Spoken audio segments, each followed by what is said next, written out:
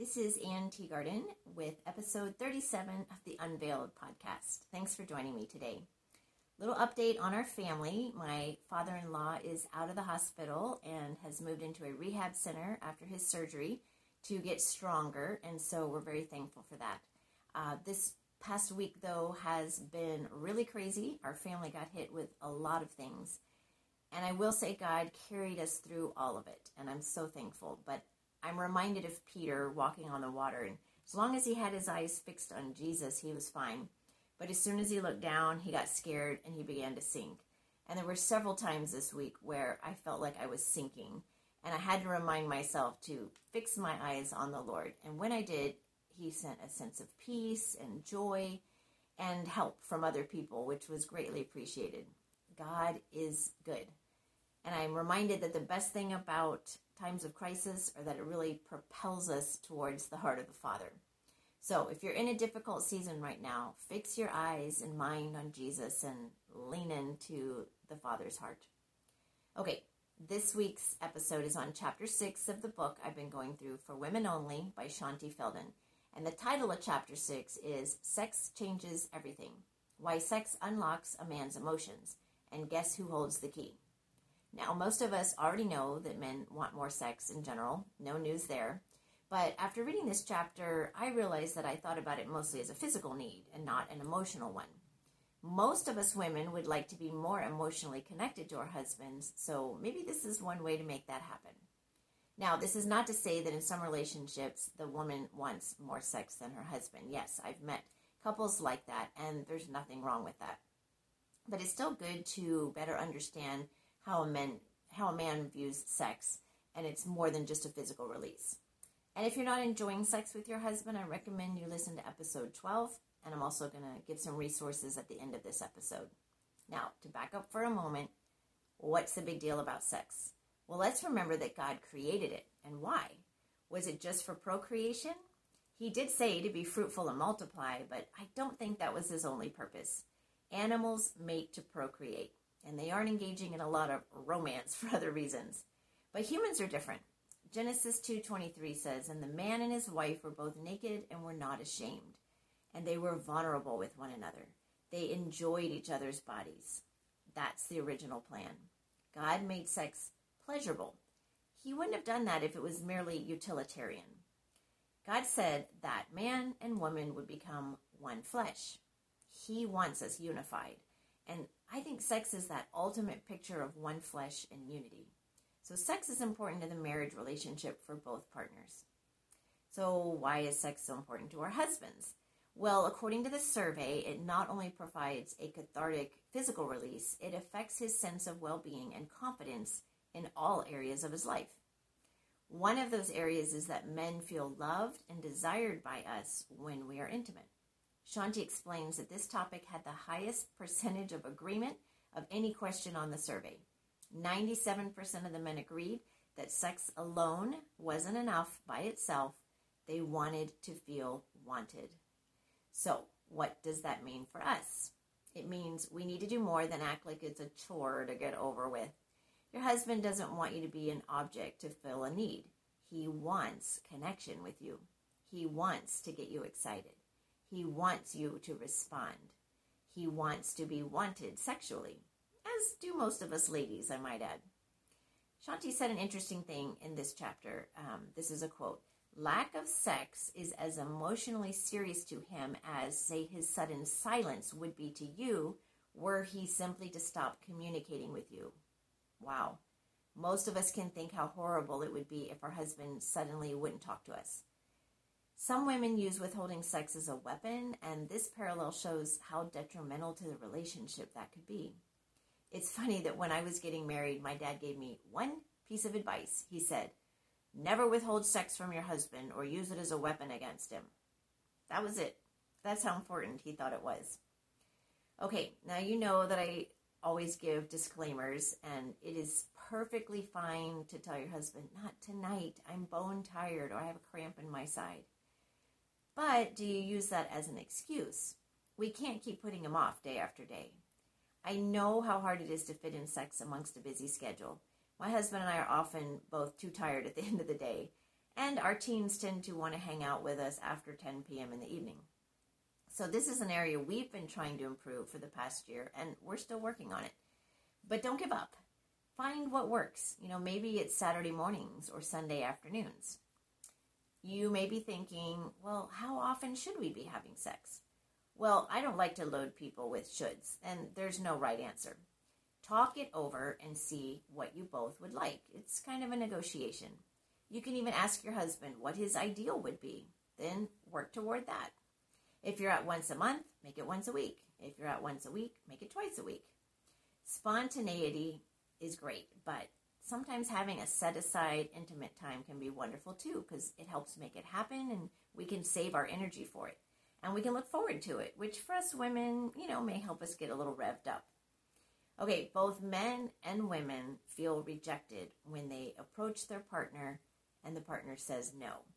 So if either of us gets that often, then we'll stop asking out of fear of rejection.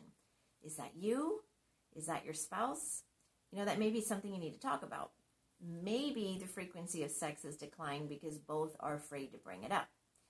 And that's where scheduled rendezvous time can be beneficial. Remember, sometimes when we say no to sex simply because we're exhausted, our husband may interpret that as rejection of him personally, even though it isn't. So you might want to explain that you'd love to, but you are so exhausted that you think it would be more fun tomorrow night, or however you can word it, something like that. Of course, sometimes we can take 5 minutes to just mentally shift and find the energy we need, and then we'll benefit from the lovemaking too. Another interesting thing I noted in the chapter is that we can be exhausted from serving our family by cooking dinner, doing the dishes, doing the laundry, cleaning house, working a job, taking care of the kids, etc. So we feel like we're meeting our husband's needs. However, he may place more priority on sex than having a clean kitchen floor or even a home-cooked meal. So maybe one night, get takeout and save your energy for the bedroom. Now, that's a win-win if I ever heard one. Shanti lists some benefits of lovemaking for your man. Benefit number 1, she says, is fulfilling sex makes him feel loved and desired.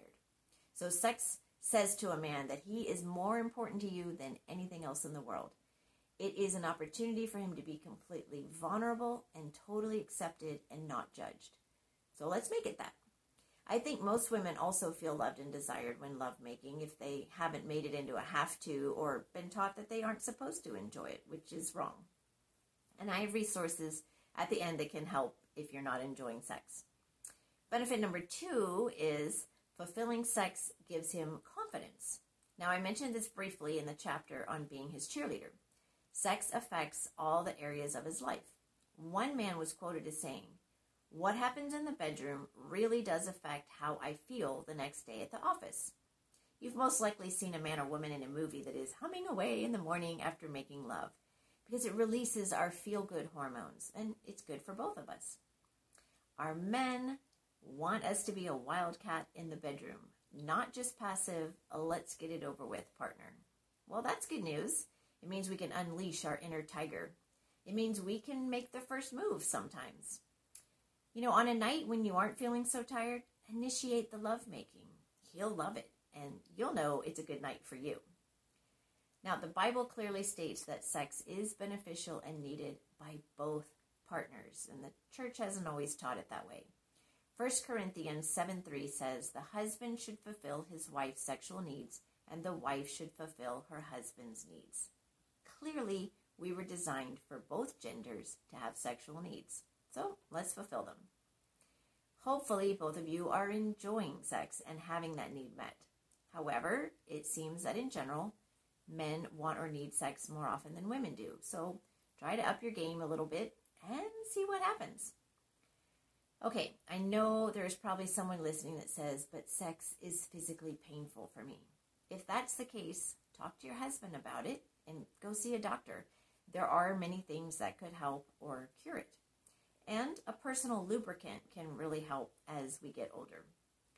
There may also be someone saying, we're so disconnected right now that it's hard for me to want intimacy with him. Well, this is one of those weird cycles that one or the other of you needs to change the pattern. So the more you feel unloved, then the less you feel like sex. And the less you have sex, the more he feels unloved. And he may become less attentive to you and less tender, which makes you feel less like sex. So you see the problem. It kind of perpetuates itself. So break the cycle if you can. Start remembering how it used to be and realize that having fun in the bedroom may pay off with a more attentive and tender husband. I can't guarantee that, but it's worth trying. Okay, what if you have a low libido or you never have had an orgasm? There is help. Sheila Ray Gregoire has some fantastic resources available. I've done one of her courses myself, and she is fantastic. I highly recommend these. So she has the Boost Your Libido course. She has the Orgasm course for both women and husbands, and the Spicy Marriage Dares. So I have a link to each of these in the description. And if you use these links, it will actually help support this podcast. Now, I think the best way to sum it up is this. In general, men want and need sex to feel secure and loved and emotionally connected to us in the same way women want and need intimate conversation and tenderness to feel secure and loved and emotionally connected to her husband. So hopefully that helps us understand them better, and maybe it will help you explain to your husband how important intimate conversation is to you, like sex is to him. Last disclaimer, I'm speaking to married women here. Unmarried men, I'm sure, have this same need, but we should not be fulfilling these needs until there is a marriage commitment and a covenant before God. Enough said. So, this week, try initiating an intimate encounter. Try to spice it up a bit. Open up a conversation about sex with your husband and see what he says, and ask him what would he like to see changed. This one thing can often have a powerful boomerang effect on the entire marriage. So, you go, girl. Give it a try. That's it for today's episode. Please share this with anyone you think might find it helpful. And remember, you are loved, you are enough, and you are sexy. Go in peace.